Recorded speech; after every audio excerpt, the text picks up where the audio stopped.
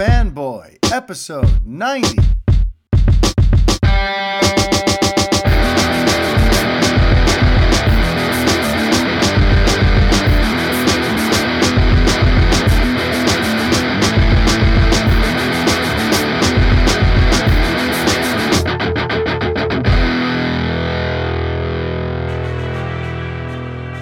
Hi everybody, Mario Francisco Robles, MFR here with you, and this is the 90th edition of the Fanboy Podcast. How's everybody doing out there? I said 90th edition. It feels crazy to even say that, to think that I've created 90 episodes of anything, and the fact that that means that episode 100 is right around the corner. I guess I'd better prepare something special for you for that one, shouldn't I? But so you know what? I'm doing really well today. I'm in a very good mood this week, and there's a bunch of reasons why. So let's go ahead. I think that's going to be the theme this week. Reasons that I am in a good mood. And you know what? I feel like I owe you something like that, right? Because what happened, a couple months ago, I put up an episode where things weren't doing so hot. If you recall, there was an episode there where, like, for the first half hour, I tried to give you like a standard show, and then I just kind of had to stop. And for the last half hour, I kind of got weird with you a little bit. And I spoke about things going on in my mind and in my heart and things I was dealing with for a few months leading up to that point. So if I felt comfortable opening up with you when things were that low, I feel like I owe you some discussion of when things are good. And things are really good right now. And it's not even like personally things are good. This week was fine. The website's doing great. I love my team. We're adding some new writers. But that's not even what I'm excited about. What I'm excited about is the moment in time we're living in all kinds of facets of ways, as fanboys and fangirls and geeks and dorks. Like right now, it's a really awesome time to love the things that we all love. And it tickles me. So let's talk a little bit about what's going on. So right now, the big story today is Captain Marvel, but I'm not referring to the Marvel one. I'm referring to Shazam right now, because last night the social media embargo on Shazam was lifted. Now, for those of you keeping track, yesterday was March 7th. The movie doesn't open until April 5th. And they're already allowing people to talk about it. And they're already doing advanced fan screenings around the country. And those people are allowed to tweet and talk about it as well. Then the review embargo is rumored to be released as long, almost 2 weeks before the movie comes out. We'll see if that actually comes to pass. But right now, the word on the street is that Warner Brothers is feeling so confident about Shazam, and that's why they're doing all this. And this lines up with stuff I've been reporting to you guys for a long time. If you listen to this show, then this should not be a surprise to you. I think I first mentioned like 6 months ago that the studio knew it had something special on its hands here, that it was testing well internally, that the buzz around it was, this movie is going to be a big win. But even with that, I was curious to see if it would actually pan out, because it doesn't always. I still remember, I get I get post-traumatic stress thinking about what happened with Batman v Superman Dawn of Justice. Because if you recall, I want to say the end of the summer of 2015, there was like a report that came out that Warner Brothers screened BVS and they loved it. And they gave Ben Affleck a standing ovation for his work as Batman and all that sort of stuff. And mind you, that's all kind of before I was really in the scoop game and really kind of investigating things, going deeper than the surface of a story. I wasn't doing that stuff back in 2015. So I don't even know if that's true, but I just remember hearing it. I remember there were headlines all over the place about how BVS has great buzz and the studio is super psyched. And then we know what happened. Then it started testing with actual audiences, and the feedback, the studio, they kind of felt like they got caught with their pants down. They were blindsided by the fact that general audiences were like not exactly in love with the film, and then the rest, as they say, is history. But, so I still remember that when I think about DC projects getting strong internal buzz in advance. I always kind of try to hold my breath to see like, okay, well, that's great. But let's see what like people outside of the studio, people who don't have Warner Brothers logos on their paychecks, let's see what they think of the movie. So the fact that yesterday the embargo lifted on social media responses, and almost entirely everything I've seen so far has been how wonderful the movie is. And some of them kind of temper their praise by saying, that its pros definitely outweighs its cons, but they are implying that there are cons and all that sort of stuff. And of course, no movie's really perfect. And I never really thought that this was going to be like some monumental cultural event comic book movie or something like Wonder Woman or anything like that, or even Black Panther last year. But I knew it would. I knew it would be well liked based on everything I'd heard. And everything that's being said about it is that it's a very fun, enjoyable, well-made movie. It's another way to sort of continue the momentum that began with Aquaman in December, this new positive wave that DC films are riding, these first films that are released under the watchful eye of Walter Hamada. And if anyone rolled their eyes at the mention of Walter Hamada, we got some talking to do today. And I think we're going to get to that in a little bit because I also want to talk about the other Captain Marvel first. But, we do have to talk a little bit about misconceptions about Hamada, misconceptions about Geoff Johns, because there are some things I've seen these last couple of days that makes me realize that some people out there are operating under some false assumptions. And they perhaps saw some, bad information maybe on Reddit or something somewhere, because some of you are missing the ball in a big way with regard to how things are actually taking shape behind the scenes and who's really doing what and who's in and who's out. So before we get into the clarification of all that and why where we're sitting right now as a DC fandom, we should be doing backflips. Before we get into that, let's talk about the other Captain Marvel, because that is the other big story today, right? And in theory, I should have probably opened with that because that movie opens today. It is the big pop culture zeitgeist event taking place right now. And, I think it's one of the reasons I am in a good mood, by the way, because I get to see it later tonight with a bunch of you guys. That's right. Tonight is the Revenger watch party for Captain Marvel. I'm going to meet up with around 20 other people. Revenge of the Fans contributors, podcast co-hosts of mine, Vanessa and Brett and others.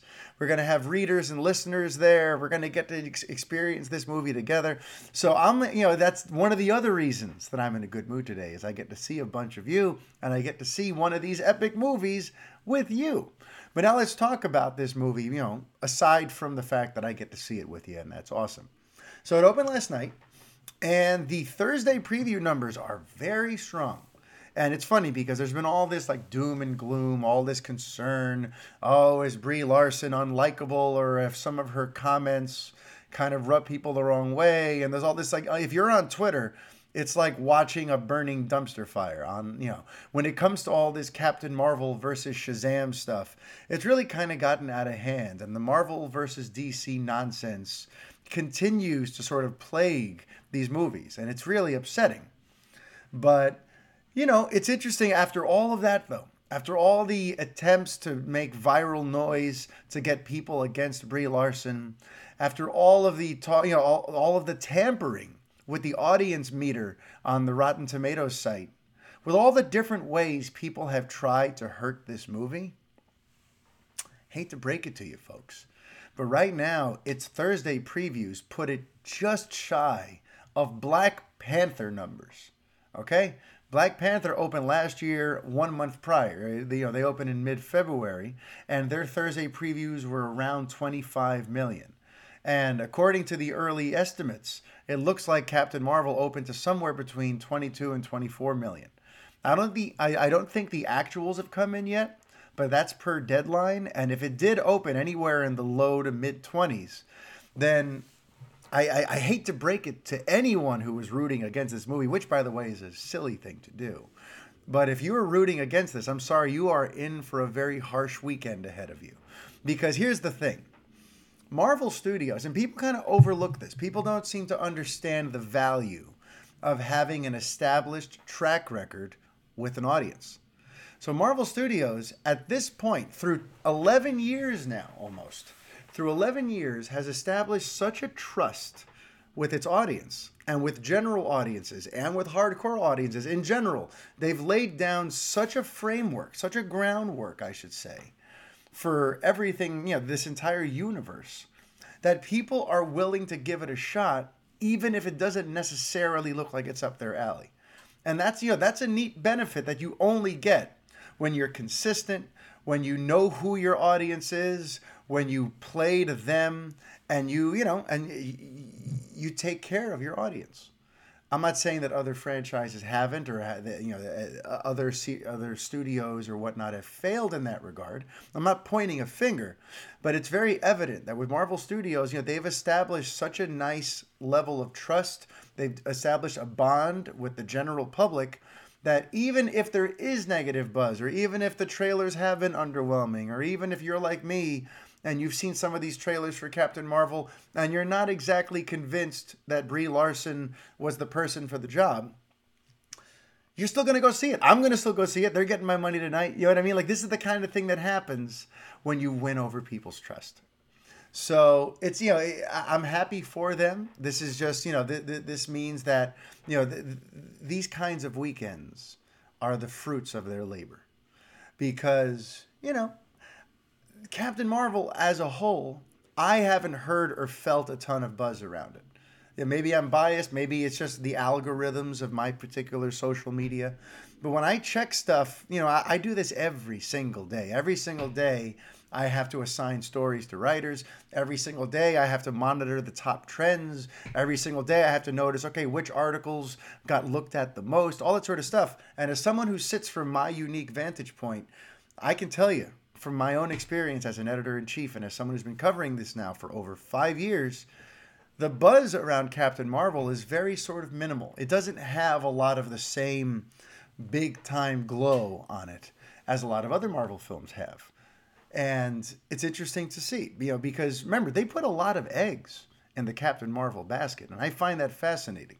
There were so many quotes last year about how, from people like Joe and Anthony Russo, like from Kevin Feige, from all kinds of people who were, in power at Marvel Studios.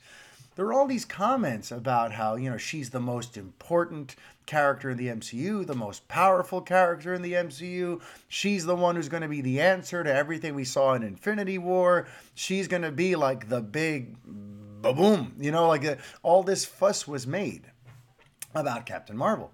And it's interesting now to see, what do they do if people don't like her that much? You know what I mean? Because, I've taken just a cursory glance of some of the reviews because I don't really want them to inform, my opinion tonight. I want to go in as fresh as possible.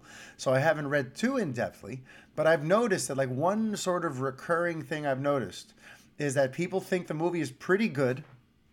Very few people are absolutely in love with it, but that Larson seems a little bit out of place or a little miscast or they didn't really use her right. Because we all know she's a talented actress. She's an Academy Award winner. She's beyond proven herself as an actress in films like Room. So we know she's got the chops, but there seems to be this sense that she didn't really sink her teeth into this role. And maybe that's the script's fault, or maybe that's the director's fault. I'm not here to assign blame, but it is interesting to note that she seems to sort of stick out. It seems to be the first Marvel casting I've seen where people are kind of not really sold. In a lot of ways, a lot of people have accepted almost all the other Marvel castings. Even the ones that were a little unconventional, or the ones that stirred up some online controversies, like when Idris Elba, who we'll talk more about later, was cast as Heimdall. But, aside from little silly controversies like that, by and large, Marvel gets a lot of credit for their casting, for finding actors who really embody these roles and who are able to bring these particular versions of these characters to life so well. And this seems to be, correct me if I'm wrong, if anyone out there can remember another time where there was such a sort of tepid reaction to the lead actor in a Marvel movie, by all means, come, tell me I'm wrong, and I'll be happy to eat my words. But as things stand, Captain Marvel looks like it's going to have a really good weekend. I think it's primarily going to do that on the back of Marvel's trust with audiences. I feel like if this was the first Marvel movie ever, let's just hypothetically say that, right? Let's say that this movie was the beginning of the MCU. I don't think it would have the kind of weekend it's happening. You know, the kind of weekend that it's having, I should say. So that's just kind of, you know, we'll see how things play out. We'll report on all the box office numbers next week, as always. I'm very curious to see how this movie does. I think it's going to do pretty darn well. But more than anything, I want to see how this impacts her role moving forward. Are they going to continue full steam ahead with this idea that Captain Marvel is the next big thing, the next face of the franchise, the next central figure? Because remember, the rumor is that we're going to lose Iron Man in Endgame. So, and there's even the possibility of we're going to lose Captain America in Endgame. So a lot of people are like, well, who's going to be the face, right? And if this were comic books, you'd probably say Spider-Man. But remember, there's the whole complications of the Sony Marvel Studios deal. So if we're losing Cap and we're losing Iron Man, you know, we're going to need that central, you know, figure here in the MCU. And by all accounts, for the longest time, that was going to be Captain Marvel. And maybe it still will be, by the way. I don't want to necessarily sound like I think they're already changing their mind. You know, for all we know, Captain Marvel's going to have a historic weekend, and maybe the buzz around Larson's going to get completely flipped, and more people are going to love her than are lukewarm to her, and this entire, you know, segment of the show is going to be nullified. But I don't think that's going to be the case. But, all right, so before we get off of Captain Marvel, I do want to touch on something else. I want to talk about the audience scores on Rotten Tomatoes, because a lot of people, there's been a lot of chatter about that. And a lot of, you know, there's been some sort of funny business going on with the Rotten Tomatoes audience scores, and people are ginning up all of these interesting controversies and yada, yada, yada, conspiracy theories. But let me kind of break it down for you. All that's really happened here is that people took something that operated on the honor code, which is really just, you know, it was supposed to be just a neat little feature on a website where you really go to see what the critics say, but there's an audience meter there, and they put, you know, that exists on the site just to get people to kind of click and to sort of see, all right, you know, they're expecting you to operate on good faith when it comes to this kind of thing. They put it there because they expect, okay, if you're voting, if you're giving a rating to the movie, it's obviously because you've seen it already, you know, and they're not asking you to show proof. They're just giving you a button to click, and it's up to you if you want to click it. It's not really that serious. But what's happened is people have taken this thing that's handled in good faith, this thing that's supposed to run on the honor system, and they've added an agenda to it. That's why you see these campaigns of people who want to, like, you know, firebomb the audience score for a particular movie if it upsets their political ideology. That sort of stuff's been happening for the last year and a half. You know, you don't have to look far to see films that have been targeted by groups of people who have their entire mission now is to spam the audience score on Rotten Tomatoes. So it's been compromised. And, you know, I just want people to remember that, because of course Rotten Tomatoes has to take action. Of course now they have to try to, like, counteract all of the manipulations that have been going on, all the different people who are trying to nefariously hijack the audience score system. Of course they have to. Otherwise, you know, it's going to give improper information to people who are coming to the website. People come to Rotten Tomatoes to figure out what's the buzz on a movie. And now, if one of those scores is going to look insanely low, and it's being done because hundreds and thousands of people have gone and they've created dummy accounts and they've voted multiple times for a movie they've never seen. And if you go and you look, there are pages where there's like the same comment posted several different times from different users. Like, there is literal manipulation at play here. So I don't want to hear your conspiracies about, oh, Rotten Tomatoes is sure bending over backwards to protect Marvel because they're in the pocket of Disney. I don't want to hear any of that crap. Listen, the site has no choice but to try to counteract all of these attempts to sort of undermine and sort of like hack the system. So I would not be surprised now if they just do away with it entirely, because at this point it has been compromised. And if you're someone who's spending a lot of time focusing on the audience score at Rotten Tomatoes, I'm sorry. I'm sorry. But I've said this before on this very show that the only audience metrics that really matter are the ones that involve in-person polling. That would be CinemaScore and that would be PostTrack. Those are the only two really, those are the only agencies that the industry pays any attention to when it comes to how did the audience like a film.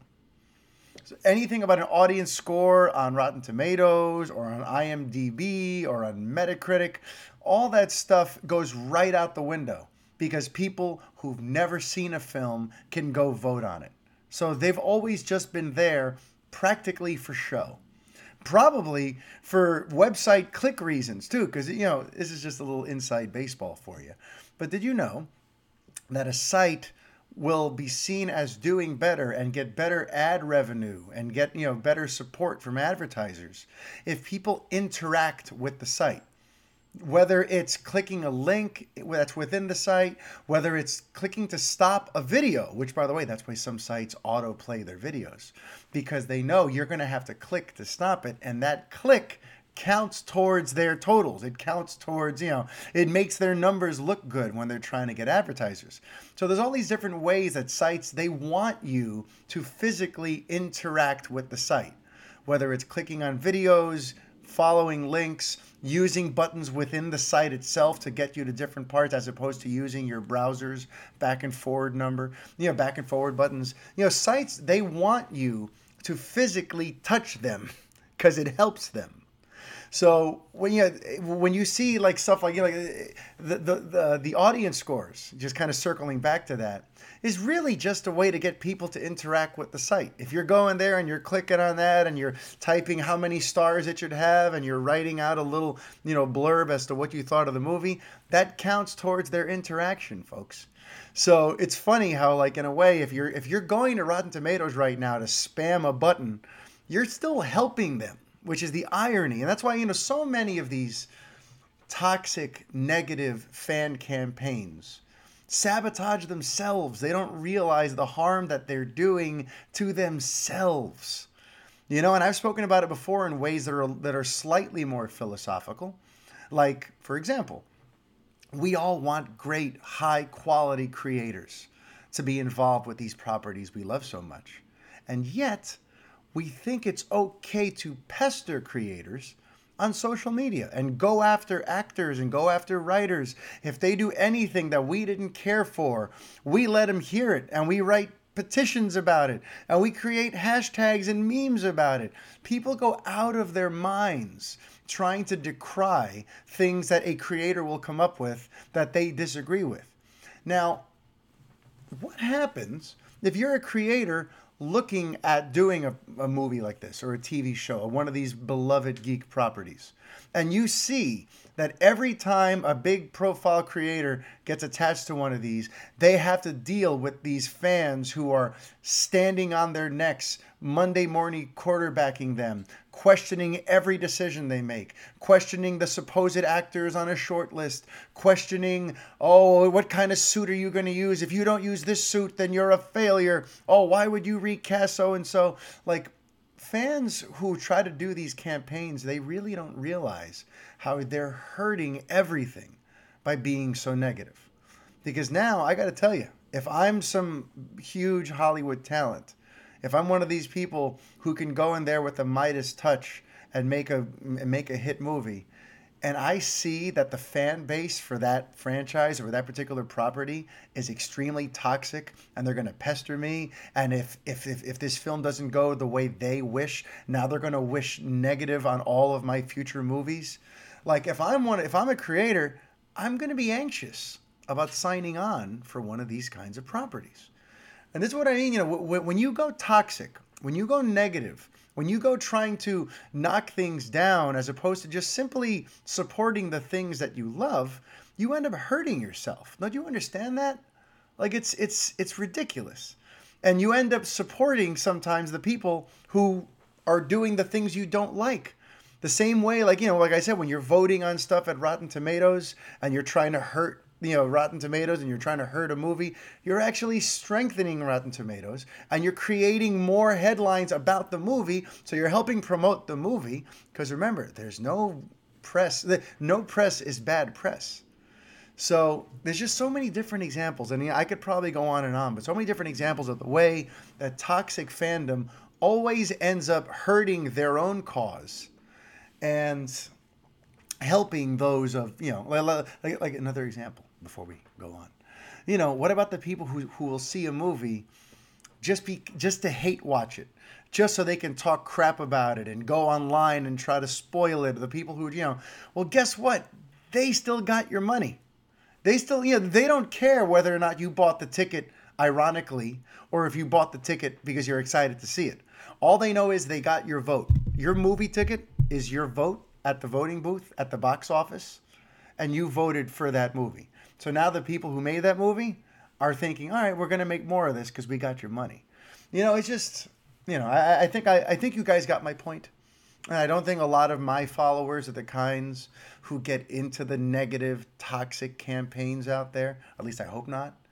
But if you are someone who participates in this attempt to knock down or attack things that you don't agree with, as opposed to just, I'm going to focus on the things I love and ignore the things that don't interest me, I hope you take some of this food for thought.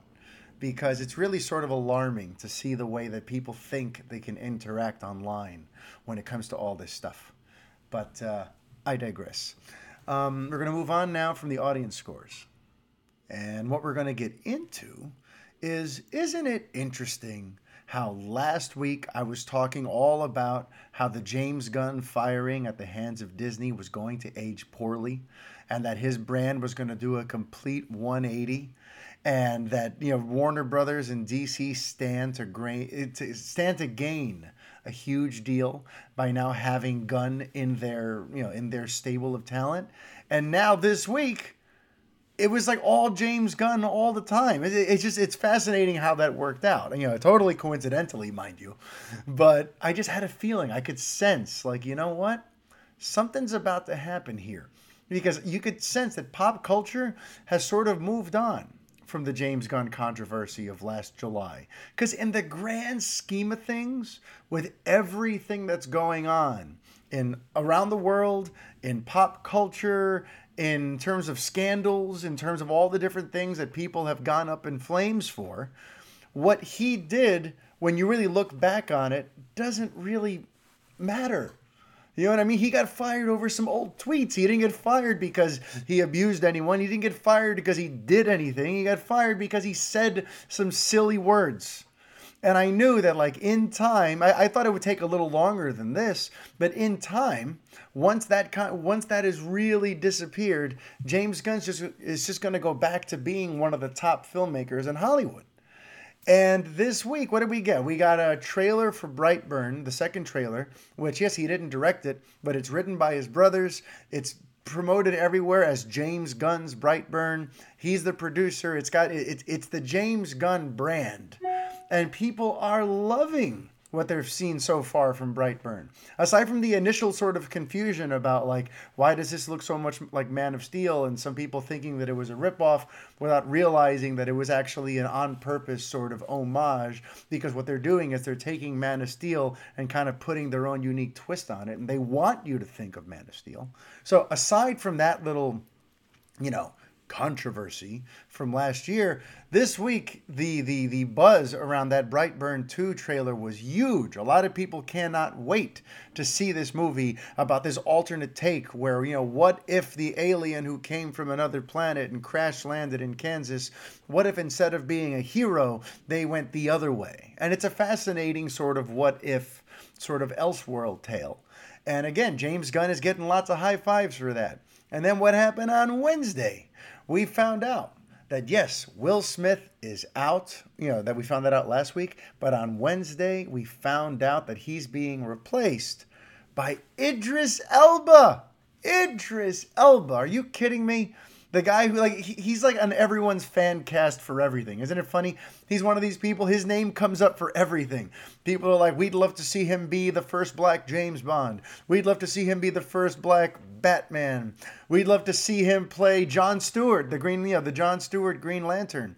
And now here he is in James Gunn's The Suicide Squad, taking over for the role of Deadshot. I don't think anyone necessarily saw him entering the worlds of DC quite this way, but here it is. And listen, you don't secure an actor like that unless that actor believes in the project, believes in the filmmaker, and wants in on this. So James Gunn went out there and nabbed the top fan cast, one of the top fan casts in the world, Idris Elba, who everyone wants for everything, is now in the Suicide Squad. Then, the next day, yesterday, Thursday, came this rumored list of the characters who are going to be involved in the Suicide Squad. This tells me, by the way, that someone must have seen the first draft. That means that the film has already sort of come together enough that they're able to start casting. There's already all these the murmurs about the characters being included. So that means that there is a first draft must be in existence somewhere, or at least a really well thought out treatment. So there's been a lot of movement on the Suicide Squad, and I want to talk about that a little bit because it fascinates me, the different ways that people, digest certain bits of information. Because when that news came out yesterday about the characters who are supposedly making up his team, his Suicide Squad, I saw a lot of people negative, down on it, and I just don't get it. And listen, I'm not here to tell you your opinion is wrong. If that's how you feel, I respect you for that. But now hear me out.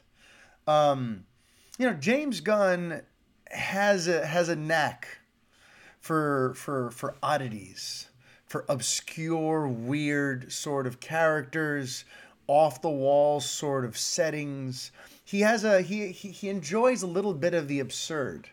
And you see that very clearly in pretty much all of his movies, even the stuff that he hasn't directed, the stuff that he's just produced or written, stuff like the Belko Experiment. If you look at Super, if you look at Dawn of the Dead, which he wrote for Zack Snyder, if you look at his general resume, he loves going for stuff that's a little off the beaten path, that's quirky, that's kind of twists things. It's not exactly the way you'd expect it. Almost like I was saying last week, how Warner Brothers likes to do, where they like to take something you're familiar with, but then kind of give it to you with a twist, as opposed to just, here's exactly what you expected. So James Gunn is very much, he has that same sort of approach to filmmaking and to storytelling. And that's why when I look at these characters that he's looking at for Suicide Squad, to me, I'm excited by the possibilities of it. Because I know that he's going to make these things look really awesome. I mean, look at Guardians of the Galaxy. Say what you want about the jokey nature of the two movies. Say what you want about the fact that it's a little lightweight and fluffy because it was in the MCU and all that sort of stuff. Say what you want. But you can't tell me that it wasn't an exquisite looking movie. Especially actually both of them really. Even number 2 with all of its silly stuff with Pac-Man, visually, I remember sitting in the theater going, you know what, this movie's kind of nonsense, but it's a lot of fun to look at.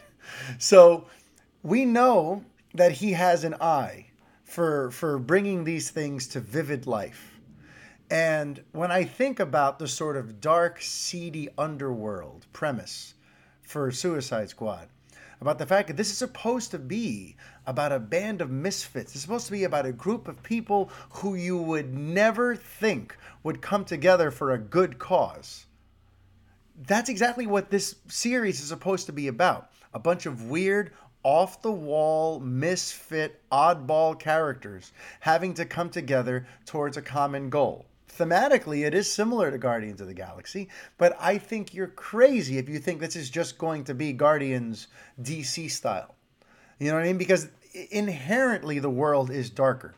Batman's rogues, if you look at the general sort of trappings of a good Suicide Squad story, it's always about the dark, twisted members of Batman's rogues gallery. It's always these eclectic, off-the-beaten-path type characters.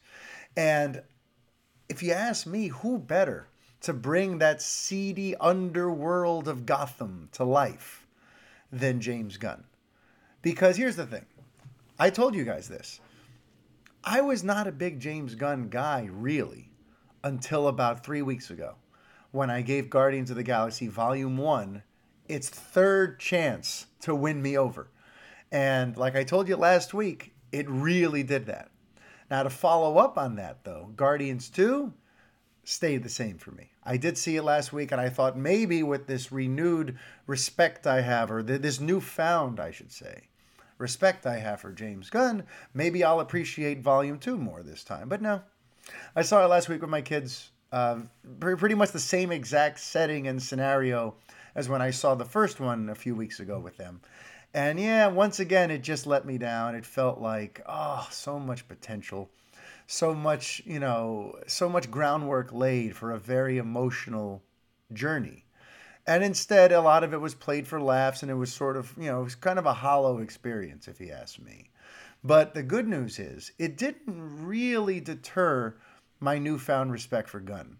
Because with that first movie, I really saw something.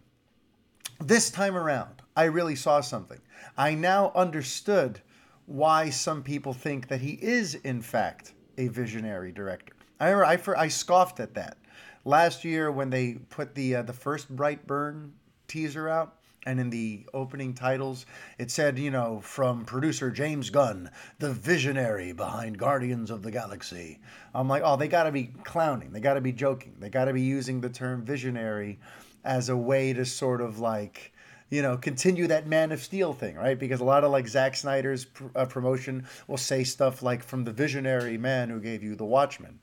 They like to use that term visionary for Zack. So I thought, okay, they only used visionary in Brightburn for Gunn because he's trying to he's trying to continue to lean in to how this film is almost sort of a spoof on Man of Steel. But when I saw Guardians 3 weeks ago, I'm like, you know what? Homeboy is a visionary. So what I like about what he does, what I like about his strengths, because he's got weaknesses. We've seen the weaknesses in Volume 2. But what I like about his strengths is that he seems to have a bit of that thing that's almost like George Lucas in a way. Now, hear me out. I know that's like a crazy comparison. But what Lucas did so wonderfully with the original trilogy was, it was such a feast of imagination. Watching those original films, especially if you look at, Empire Strikes Back and Return of the Jedi, as he started to really kind of find his groove, even if you thought Return of the Jedi was a bit of a down note and you didn't love it as much as the other ones, visually, the imagination on display, the costumes, the settings, the way it really takes you, the viewer, into a whole other place. I don't think the original trilogy can be topped in those regards. And I felt that way watching Guardians of the Galaxy this time around, where I felt like I was completely someplace else. The way the characters interacted, the way the music and the cinematography and the set design and everything about that movie came together, I found it to be just overloaded, over brimming, over percolating with imagination. And that's where I realized that Gunn has got an eye for bringing quirky, interesting things to vivid life. So that's why I'm tickled to see what he's going to come up with for characters like King Shark and Polka Dot Man and Peacemaker and Ratcatcher, if those end up being the actual characters in the movie itself. Remember, I think King Shark was even rumored for the first movie, and then David Ayer ultimately went another way with it, and we are still early on in the process. I don't see this film filming until later this year or early next year, because it's not coming out till 2021, so what's the rush? So there's still time, things could change, but assuming that Collider is correct, assuming that Jeff Snyder is correct about these characters, I don't see why people are up in arms about it. Yes, okay, so they're missing like an A-lister, I guess. But remember, they're going to have Margot Robbie's Harley Quinn in there. They're going to have Idris Elba's Deadshot in there. those are kind of going to be the faces. I'm not sure how much Margot Robbie's Harley Quinn will be in the film. I don't know how big her part is. But, I feel like they're supposed to be the anchor points. And I think they could probably make King Shark really appealing and really interesting. But you don't really need A-listers. I feel like that almost betrays the central concept of what makes the Suicide Squad an interesting property. Because I don't go there because I want to see a team that's Joker, Penguin, Two-Face, Killer Croc, and who's another big, the Riddler. I don't want to see the best rogues ever. I want to see I want to see the oddities. That's what I want to see. And I have a very good feeling that James Gunn is going to get real strange with us on this Suicide Squad movie. And I, for one, cannot wait to see what he does with these bizarre characters. To me, I'm picturing stuff that's going to feel like that first time that we walked into the cantina in Mos Eisley in A New Hope. That feeling when you walk into the thing and there's all these aliens in weird costumes, and it feels kind of familiar, but it also feels very alien and intimidating. I imagine James Gunn having a lot of Mos Eisley cantinas in this movie. We're seeing a side of Gotham that we've never really gotten to see on film before. So I feel like everyone's got to take a chill pill. I think Gunn is going to do some really fun, really creative, kind of dark things with the Suicide Squad, because that's really, outside of his Disney resume, that tends to be what he does. And by the way, I hope he goes practical for a lot of this. I know some of these characters, especially like King Shark, we're all expecting a big CG monster. And listen, maybe he should be. Maybe he should be. But I would not have any issue if King Shark is handled in much the way that Killer Croc was handled in Suicide Squad. Have it be a guy in a suit with a lot of augmentation, maybe add some digital flourishes, but I would like it to be a guy in a suit. Let me explain why. Because you're kind of circling back to the original trilogy, right? And some of those, some of the great fantasy films from the 70s and 80s.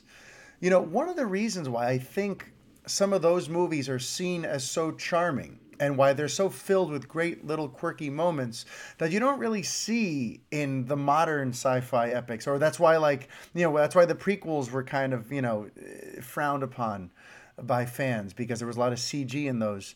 One of the reasons I think that there's a big difference is the human effect. And what I mean by that is this.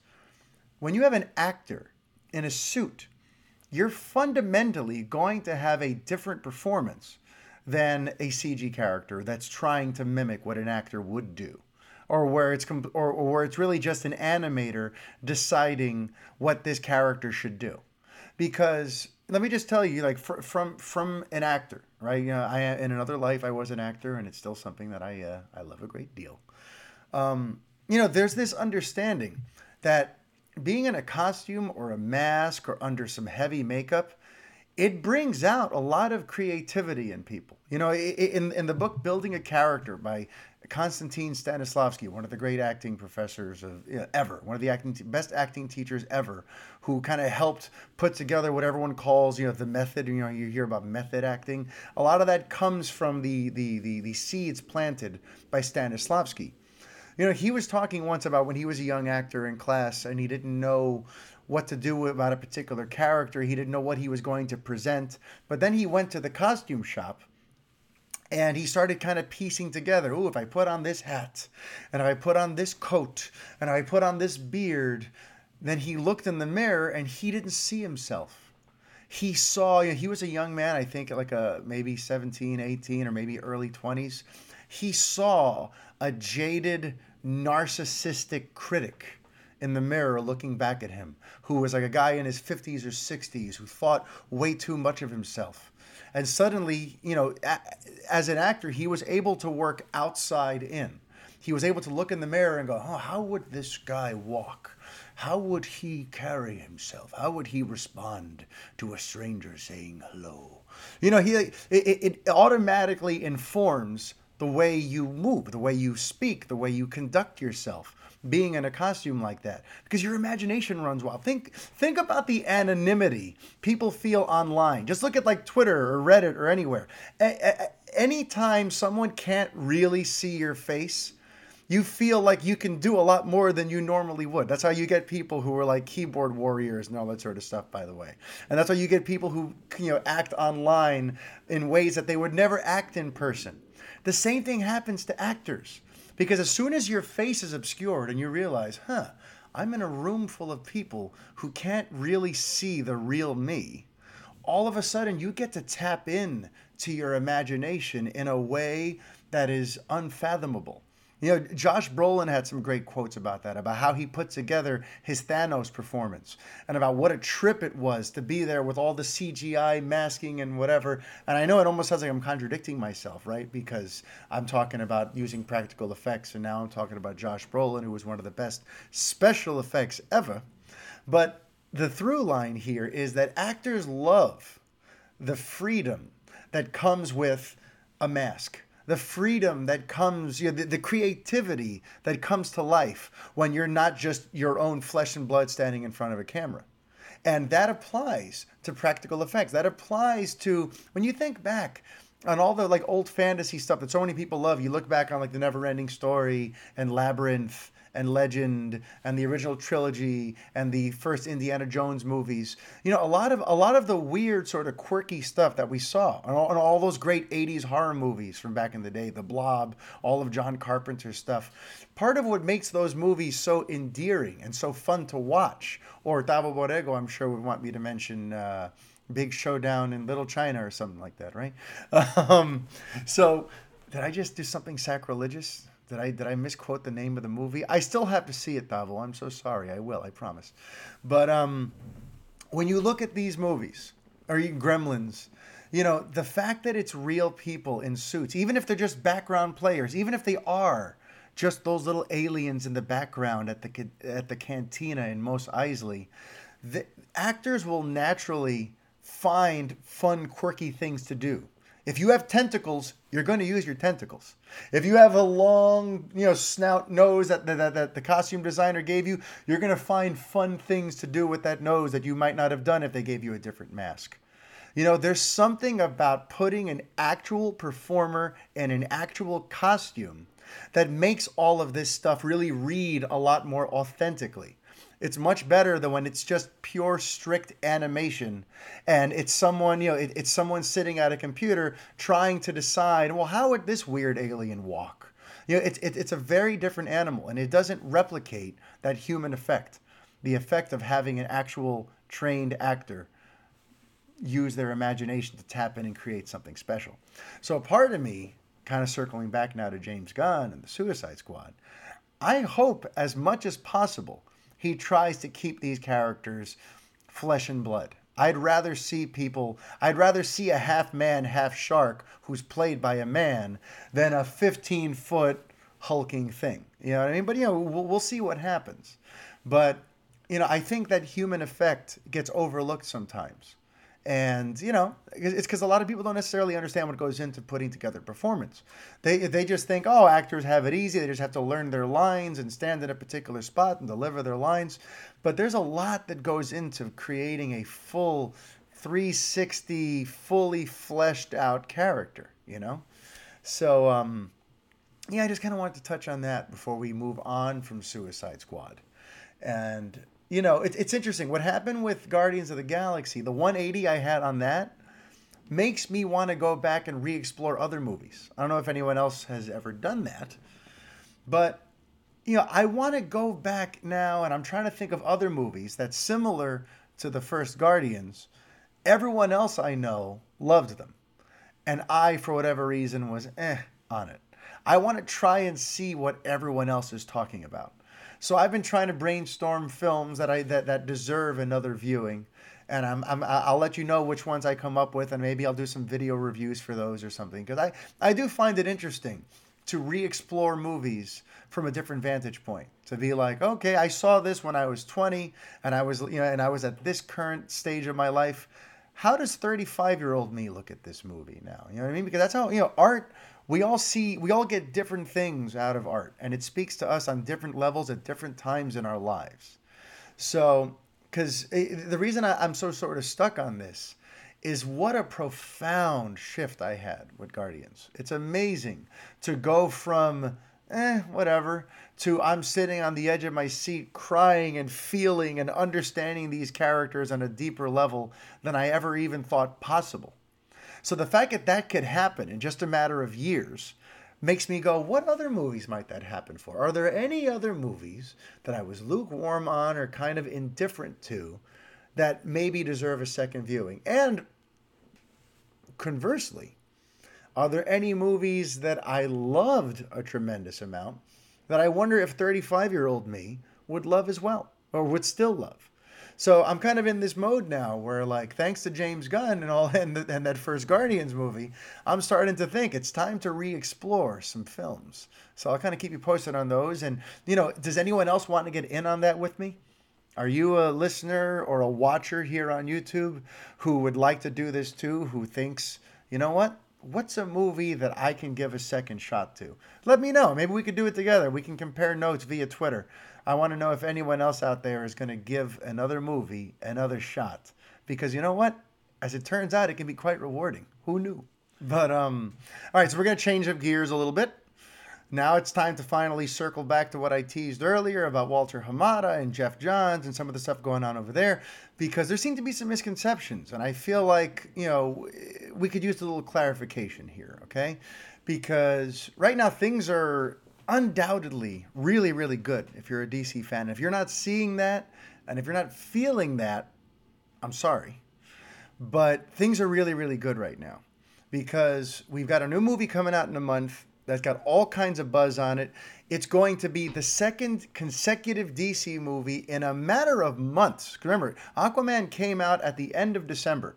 So with this coming out April 5th, it's like, within a span of 4.5 months, DC will have had two really big, really successful films. So if that doesn't make you happy, if you're not doing backflips, I don't know what to tell you. But here's what I can tell you. For me, I'm all in on the Walter Hamada hype train. And let me explain why. Because some of you, the negative view is that why is he changing so much? Oh my God, we lost Batman and it looks like we're losing Superman and we lost Will Smith last week and they're recasting so many things and yada yada yada. But here's the thing, you got to remember, they don't do like the mandates anymore. This is not a producer-driven franchise anymore. Walter Hamada is not the Kevin Feige. This is a different type of universe. This is a different type of franchise than what Marvel Studios is doing. So he's not going around telling people you can or cannot do this. On the contrary, he's letting filmmakers do what they do. And it's particularly astounding to me, the Batman stuff, because you're losing sight of the timing of things. Reeves got the Batman job in, I want to say, February of 2017.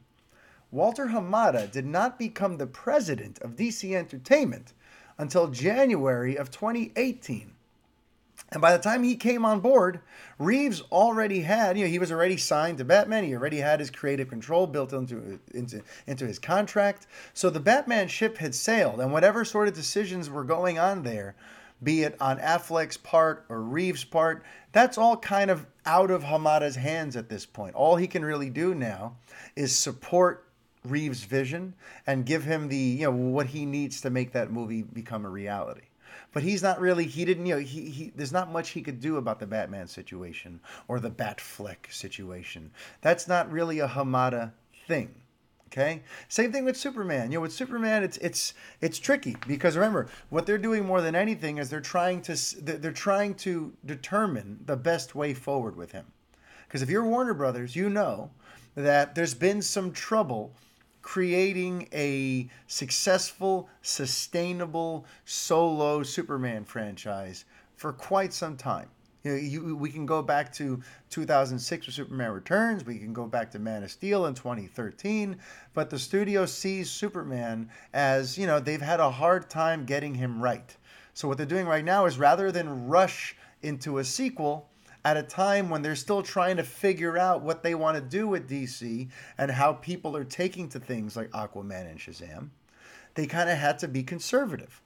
And now is finally when they're finally able to see whether or not DC has completed the pivot, whether or not general audiences do accept what they're doing, whether or not they are excited about the product. And now that they're learning that it is in fact true that DC's like back and that audiences are ready to embrace these films again, now I imagine they're going to be more open to conversations about what to do with Superman one way or the other. But up until this point, they couldn't really do much more than what they're currently doing because they didn't know what they had yet. They still had to see how Aquaman and Shazam would do before they figured out what to do with some of these other big-time characters. They had to see if they survived Justice League. You understand? They knew that Justice League was a black eye on the franchise. And they had to first see, are we going to pull off this rebound or not? Because last thing you want to do now is race a Man of Steel 2 into production and try to get a Superman movie into theaters. And then what happens if Aquaman flops? What happens if Shazam is a disaster?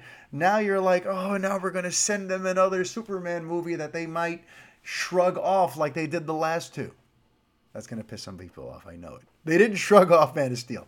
But you know what I mean? Like it didn't become the big, monolithic blockbuster franchise that they thought it would become. So right now, they had to be a little gun shy.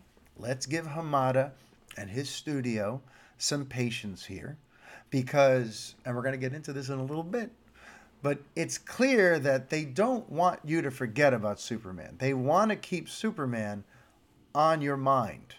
So if you're upset about Superman stuff and Hamada, again, you're not really fully understanding the situation. He really, he did the best thing possible by deciding not to dive right into a sequel last year. I know, and that's coming from me, by the way.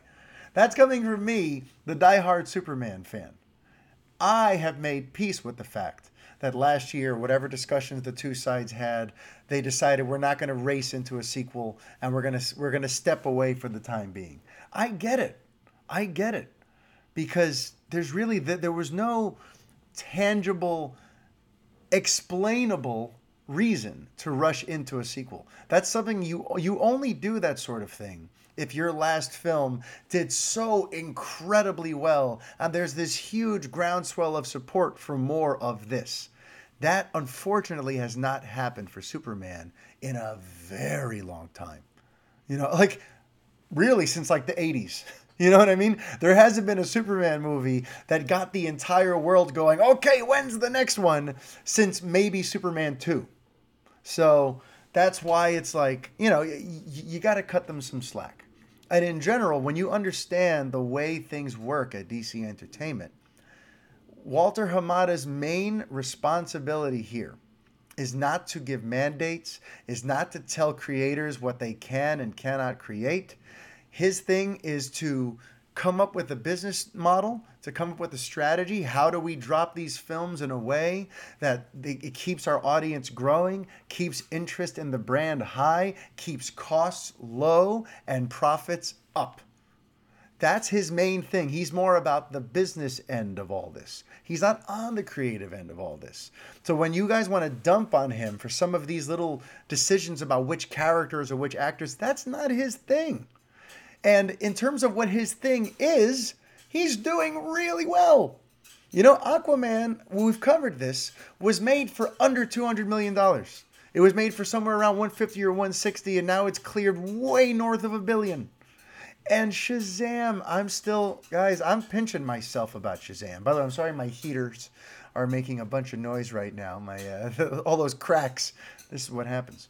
But, when it comes to Shazam, if it's really true that he made this that David F. Sandberg was able to make this movie for under $100 million, more like $90 million, this is going to be one of the most profitable ventures DC has ever produced. Because what we've got on our hands here, with all of this social media buzz, and with just with all the different types of groups that this film appeals to, what we have here is a 4-quadrant movie made for small movie money. Like movies like this tend to cost at least $150 million to make. Deadpool was one of the great exceptions because Tim Miller was able to do a lot of the effects in-house and he was able to keep production costs low. So they made Deadpool for I think $69 million, and then it went on to make, insane numbers for Fox.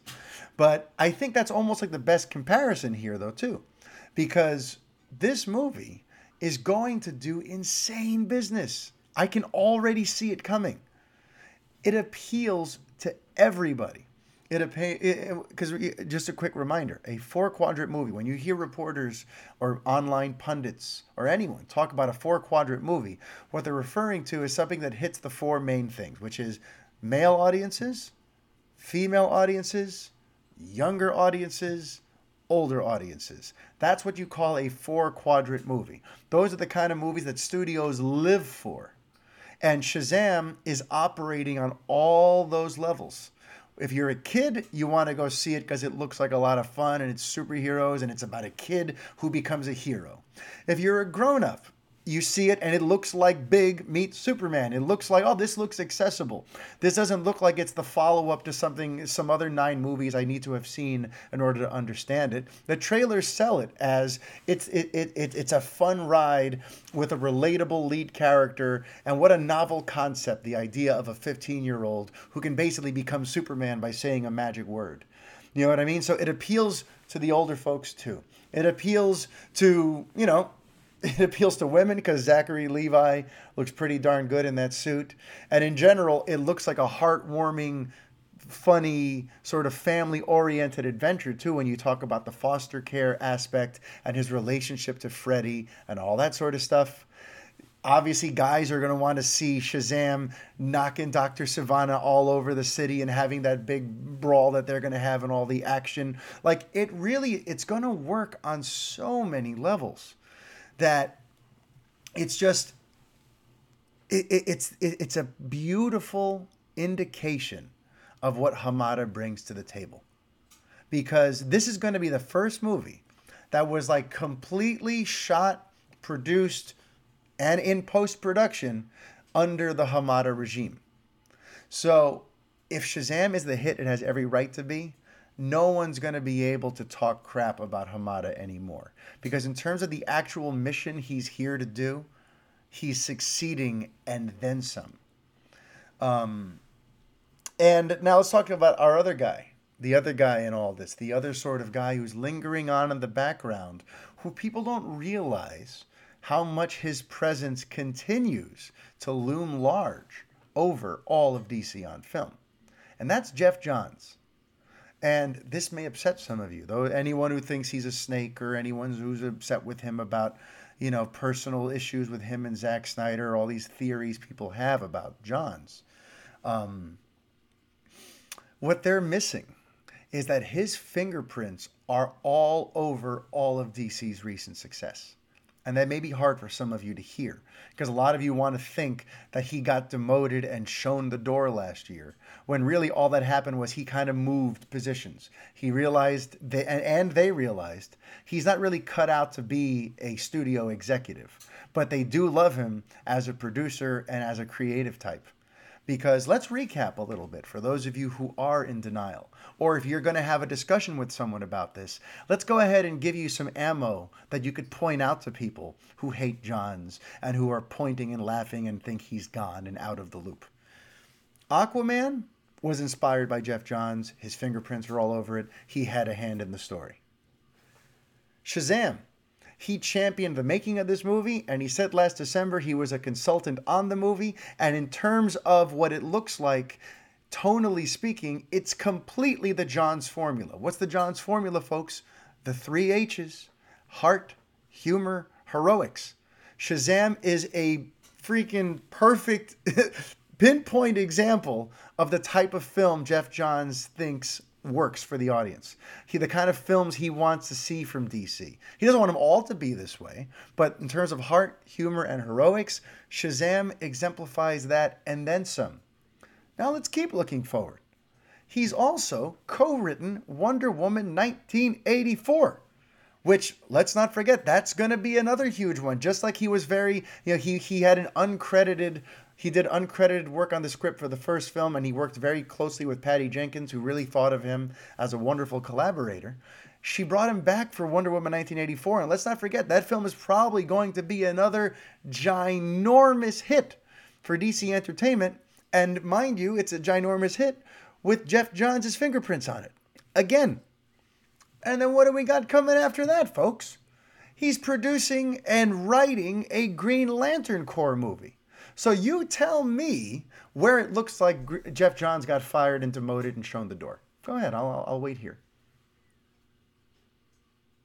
Okay, I'm not trying to be that smug. But the point is, people don't realize that we are living actually in the Geoff Johns era of DC on film.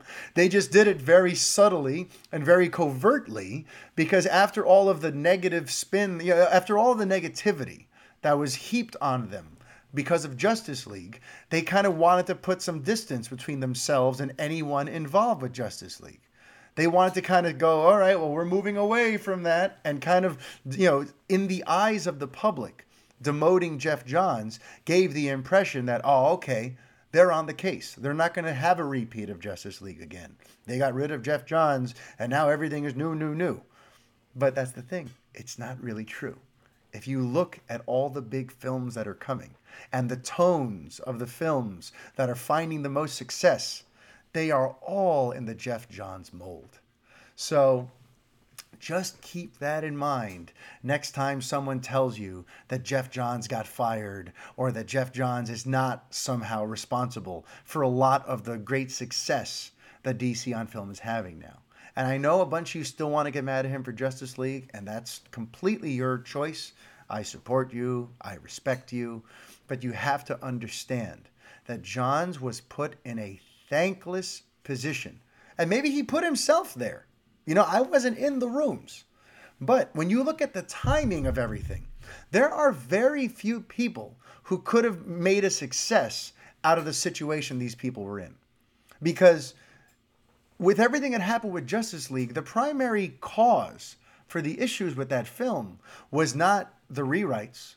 It was not Joss Whedon. It was not even Zack Snyder. It was nobody on that level. It was whoever decided that we're not going to delay this film. That person is the villain behind Justice League.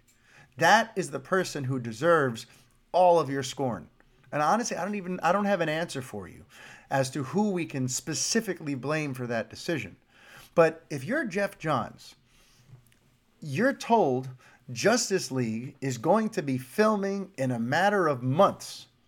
Meanwhile, the film that is supposed to lead to it, Batman v Superman: Dawn of Justice, opens on March 26th, and the test audiences aren't liking it, and the studio is very anxious about what's going to happen with this movie, so they cut off a half hour of its running time, and they jump into David Ayer's editing bay and start switching around Suicide Squad, but they're not going to delay Justice League.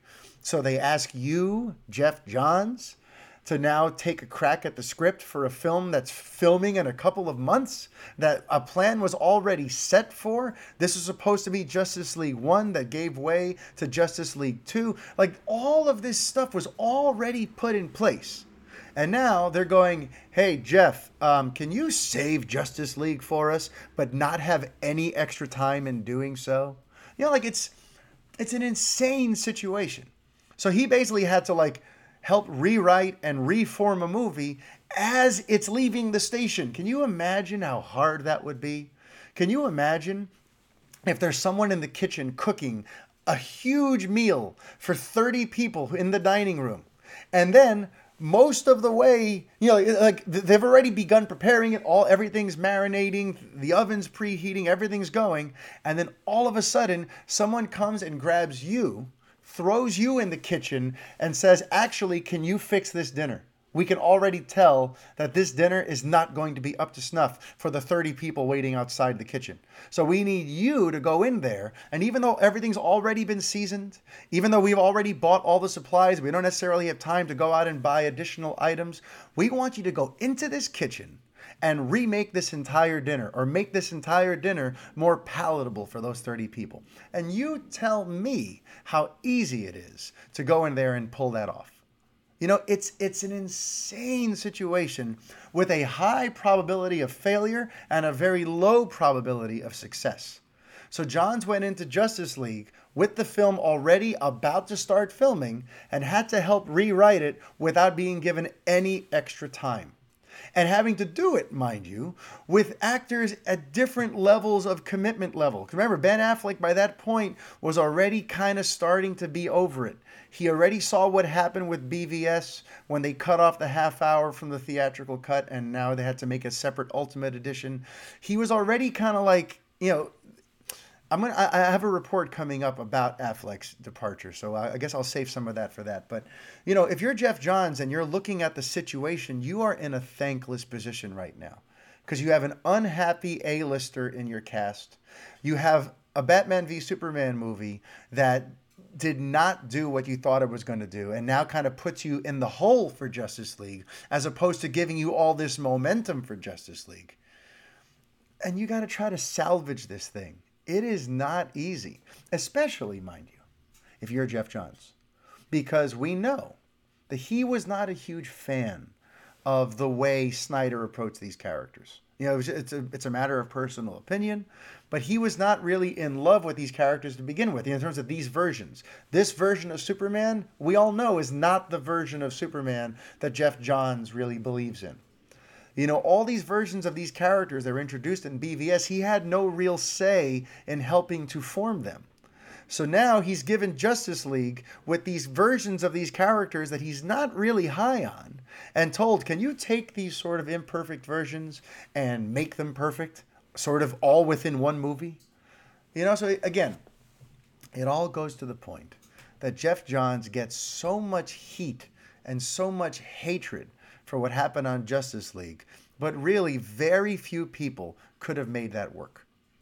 And meanwhile, the studio seems to acknowledge that, because rather than just get rid of him and show him the door forever, he's still very much involved, just in a slightly different role now.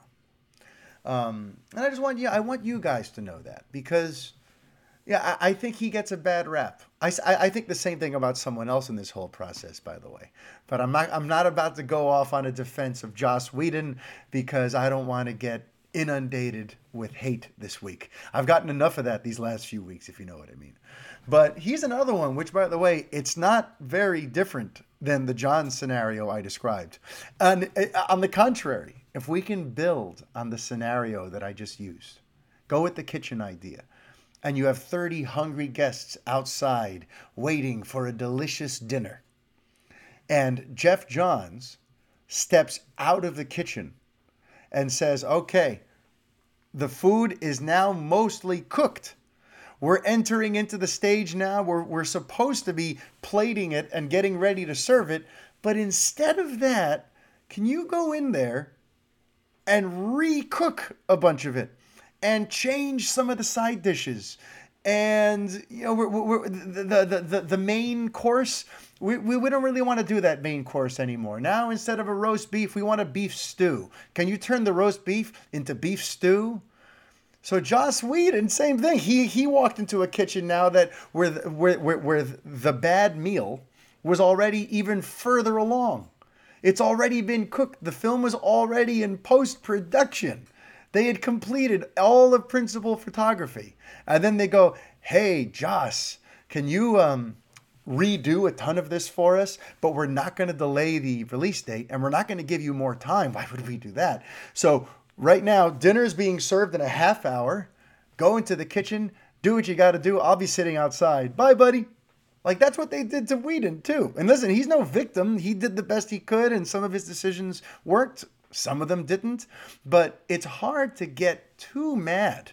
By the way, I love how I said I wasn't going to try to defend Whedon, but I did it anyway. But it's an interesting, thankless position to be put into. And I think both of those gentlemen get way too much hate for a position for being put in a position that very few of us could have gone into and created a success for. Personally, I probably would have just made a bunch of peanut butter and jelly sandwiches and told everyone, deal with it. I'll see you next week. But, they tried to make it work. It didn't necessarily work out for them. But we really got to realize that Johns and Whedon were not the enemies of Justice League. And neither was Zack Snyder. It's whatever executives pushed this thing into production in the state that it was in, and then when they realized it still wasn't where it needed to be, then decided we're still not going to change the release date, but we're going to bring in a whole other director to rewrite a huge chunk of the script and reshoot a huge ton of the movie and release it at the same time as originally scheduled. That person is your snake. That person is your enemy. That person is who you should be upset with. Not Geoff Johns, not Joss Whedon. I'm sorry. And by the way, while we're in this space, I'm going to tell you the hot take that I'm scared to say in public. I'm only going to tell you guys. Are you ready? I rather enjoyed the Superman in Justice League. And yes, the upper lip looked pretty crappy. But overall, I enjoyed that Superman. So with that in mind, and here it comes. Oh, I'm really asking for it now. But I'm just gonna say it. Had they announced like a week after Justice League came out that Joss Whedon was going to make a Superman movie with Henry Cavill, I would have been really happy. So that is the opinion that I've been scared to share in public. I don't know. I wasn't planning on saying it here today, but why not? There you go. You now know one of my hottest takes as a fan of DC on film right now. I would have totally hired Joss Whedon to make a Superman movie in a heartbeat based on what he did with the character in Justice League. I hate to break it to you, folks. And I also hate to break it to you, Chase Smith, once again. We're going to have to hold off on the Superman movie pitch again this week because there's just been a lot to talk about that's a lot more urgent, unfortunately, than a Superman movie since, for better or worse, we're not getting one for a little bit. It's going to be a couple of years.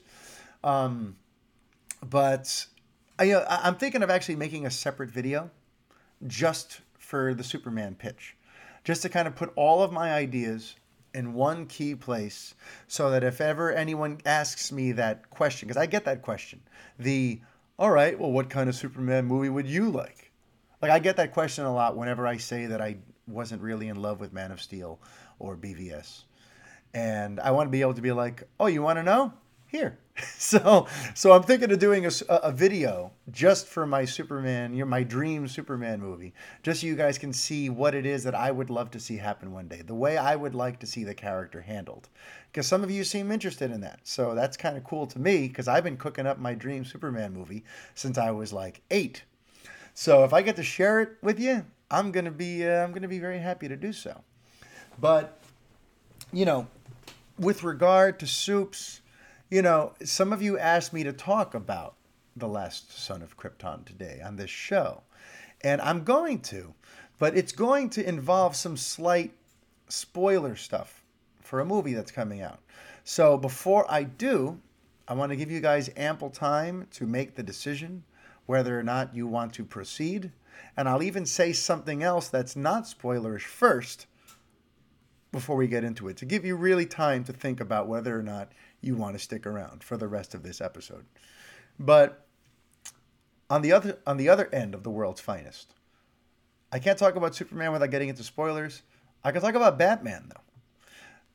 Just a quick update in terms of the big story, the Armie Hammer Batman story. Some of you want to know if I have any updates on that.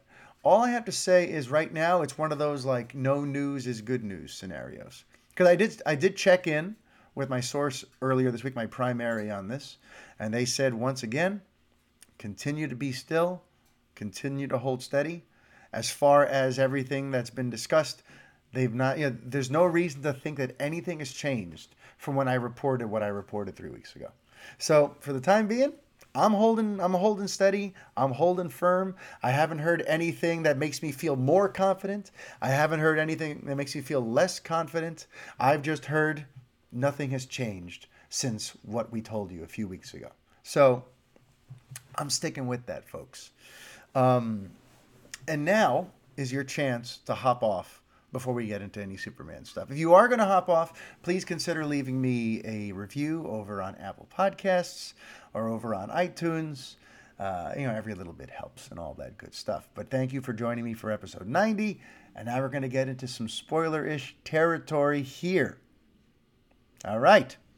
So, now that Shazam is out, now that Shazam is screening, now that people are actually seeing what will be, presumably, the final cut of the film, which, by the way, there is an asterisk on that still.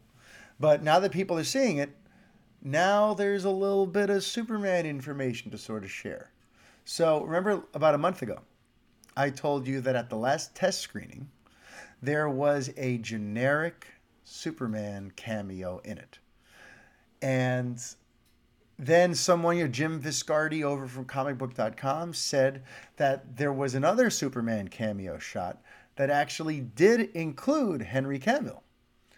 Mind you, it wasn't the same scene. It wasn't like they shot the scene two different ways. It's a different type of scene. One of them, it's Superman with Billy, and one of them is Superman with Shazam, and there's slight variations. It's not the same scene. But there was this feeling of, all right, so there's two versions of a Superman cameo. Which one will they go with? That's going to be very revealing. That was the thought. And now that the film is in near complete form and people are actually seeing it, critics are watching it, fan screenings. I had someone go check it out in Miami last night. How you doing, Jason? How did it go? Let me know. Now that people are seeing it, I've gotten confirmation that they went with the generic Superman cameo. Now, what's interesting, though, is it's so hard to know how to feel about that. Overall, I feel great because this means I'm going to get to see some variation of Superman on the big screen in less than a month. Probably in a couple of weeks, I'm going to be attending a press screening here in New York. But I get to see Superman on TV, on a screen. I get to hear him spoken of in beautiful ways. I get to see how he inspires someone. I get to know that Superman is a beacon of hope in this DC on film. I'm all in. But in terms of using this to make a decision as to whether or not we think Henry is coming back or if they're rebooting or any of that stuff, it's really hard to tell how to feel. Because on the one hand, it's generic, right? So that would imply that they're not really feeling the Henry thing and that they are, in fact, moving on and they're going to recast and they're going to move on. Maybe they're going to pull like an Idris Elba and Will Smith where they're just going to swap him out for another big actor and not bat an eyelash. But what's interesting is that the suit, I'm told, is the Justice League suit. And that's a very specific version of Superman. That S is the Snyder S. That texture, that design, that look, the way it, that's not from the comics. That is the Henry Cavill, Zack Snyder Superman. Granted, hopefully it doesn't look as overexposed as it did in the theatrical cut of Justice League. Hopefully they're able to do the color corrections so you don't see the muscle padding under it this time. But I was told it's the Justice League suit. And it's funny because if you look around, people are seeing it as 100% confirmation of one thing or another. And it's really kind of funny to see. Some people see that as, it's 100% confirmed then that they're not bringing back Henry Cavill, because if they were, then why didn't they show his face? This is it, folks. Accept it, deal with it, move on, Henry's gone. But you can also make the opposite argument, couldn't you? The fact that they went with that costume as opposed to something that's a little more generic, because they could have gone something that's just, that looks more like a standard, with the red trunks, or just the type of like generic standard S that you see on your typical Superman T-shirt, not the Snyder S.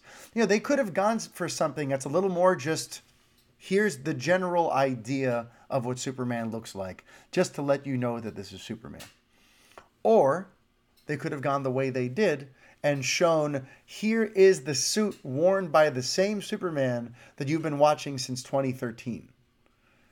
So that's why I say the other side can totally be like, well, no, then that means that Superman is still canon, that Henry is still the guy, and they just chose this scene just to give themselves some open-endedness for after the fact.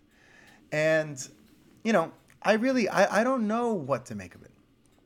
I don't know what to make of it, but for the time being, I'm just trying to be excited that I'm going to see Superman on the big screen.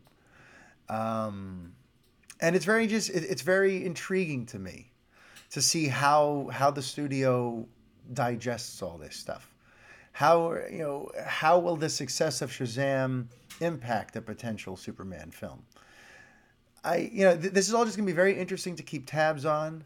But yeah, I did just kind of wanted to go ahead and confirm for you guys that yes, in fact, there is a Superman cameo in Shazam. As I said, there would be last year. I want to say I broke that story in like January or February of 2018. But they went with the generic version. And now, just because, this is what I do, I like to stir the pot a little bit. But, I wouldn't put it past DC to add something else to the movie before it comes out. Because let's not forget, and I tweeted about this the other day, but I know not all of you are Twitter people. I tweeted this the other day, that when Justice League started doing its own advanced screenings, which it did 2 or 3 weeks out, where it was having critics come, and it even did some fan screenings. When they did that, it did not include the Legion of Doom tease. They added that after the fact. And I remember that vividly because, our friends over at Batman on Film, they attended one of those screenings and they told me no, it's only the Flash and Superman thing, the race at the end of Justice League. That was the only one. There was nothing at the end of the credits. So I only bring that up just because I think people should file that away in the backs of their minds. That just because Shazam has begun to screen doesn't necessarily mean that everything is set in stone. Something could still get added later. So, I'm not trying to instill false hope, but I do just want people to know their history. I want you to remember that this kind of thing can and will happen. I also love to point out what happened with the Avengers, how they filmed that, the infamous shawarma scene at the end of Avengers. They shot that 10 days before the movie came into wide release. It was something insane like that. So, you never know. And that's the fun of all this stuff. You never know exactly what's going to happen. But I would say for now, similar to what I said 2 or 3 weeks ago, don't buy anyone who speaks in absolutes on what's going on with Superman. I feel like there's still a chance that things could change. They could still hem and haw a little bit as to whether or not to reboot or simply recast or just keep on trudging along with what they've already got and just try to hope they can put a fresh coat of paint on it. There's a chance that any one of those things can happen still. So, for the time being, believe whatever you want to believe, because I think all options in some way, shape, or form are still on the table. But you know what, folks? That is enough out of me for episode 90 of the Fanboy Podcast. Hope you guys enjoyed the show today. And, please, if you feel so inspired, go leave me a review or tell a friend about the show, because, it doesn't suck for more people to discover what we're doing here at Revenge of the Fans. If I'm going to see you tonight at the Revenger Watch Party, just know I am extremely excited to do that tonight at 7, so I'll see you then. For the rest of you, have a phenomenal weekend. Have fun loving the things you love and not hating the things that you don't love. Just kind of ignoring them. Focus. Go to where your love is. Can you try that for me this week? Go towards your love. Don't feed into your hate. I think I think it might give you a better week. I don't know, maybe. But everyone, thank you so much for checking me out, and it really means the world to me. So everyone, until next week, life is chaos. Be kind. Adios.